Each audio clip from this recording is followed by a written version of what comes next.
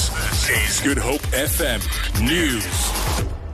Die president van die ANC Jeugliga, Collen Maine, het ook sy stem gevoeg by die van die Adjunkminister van Verdediging, Kebby Mapatshoe, dat die ANC-hoofsweep Mthembu moet bedank.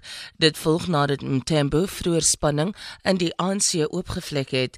Hy het 'n beroep op president Jacob Zuma en die nasionale uitvoerende komitee gedoen om te bedank. Dit volg te midde van die omstredenheid rondom Pravin Gordhan en die party se swak vertoning in die plaaslike regeringsverkiesing. Maine sê dit is jammer dat Mthembu verkies het om in die openbaar sy stem dik te maak in plaas daarvan om partyprosedures te volg. Maine is egter self verlede week deur die ANC gedissiplineer nadat hy die MK-militêre veterane aangemoedig het om die wapen op te neem om president Zuma te beskerm. Suid-Afrikaners kan hulle gereed maak vir 'n moontlike verhoging in belasting wanneer die minister van Finansies Pravin Gordhan Woensdag sy mediumtermyn begrotingsrede lewer.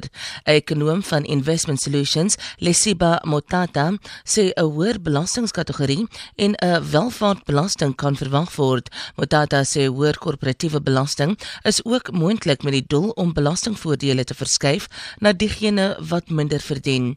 Hy sê belasting wat betaal word deur mense in die middel tot hoër inkomstegroep sal inflasie dek.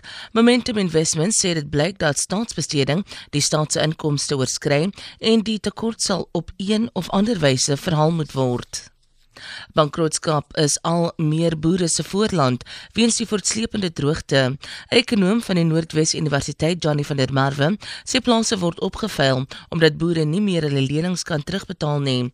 Hy sê dit laat banke met geen ander keuse as om plase terug te neem nie. Sowat 15,000 plase word geraak weens die droogte. Boere raak al dieper in die skuld, wat beteken dat die terugbetalings ook elke jaar sal styg. Volgens die jongste meningspeiling het die Amerikaanse presidensiële kandidaat Hillary Clinton die voortou geneem met 12 punte teen die Republikeinse kandidaat Donald Trump. Volgens die peiling het Trump se gewildheid onder belangrike kiesersgroepe aansienlik gedaal. Trump is ver agter nadat talle vroue na vore gekom het en hom van seksuele teistering beskuldig het. Hy het ook omstredenheid veroorsaak toe hy geweier het om te sê of hy die uitslag van die verkiesing op 8 November sal aanvaar. Hy het die verkiesingsproses vroeër as 'n knoeiery bestempel. Vir Good Hope FM nuus, ek is Rosenberg.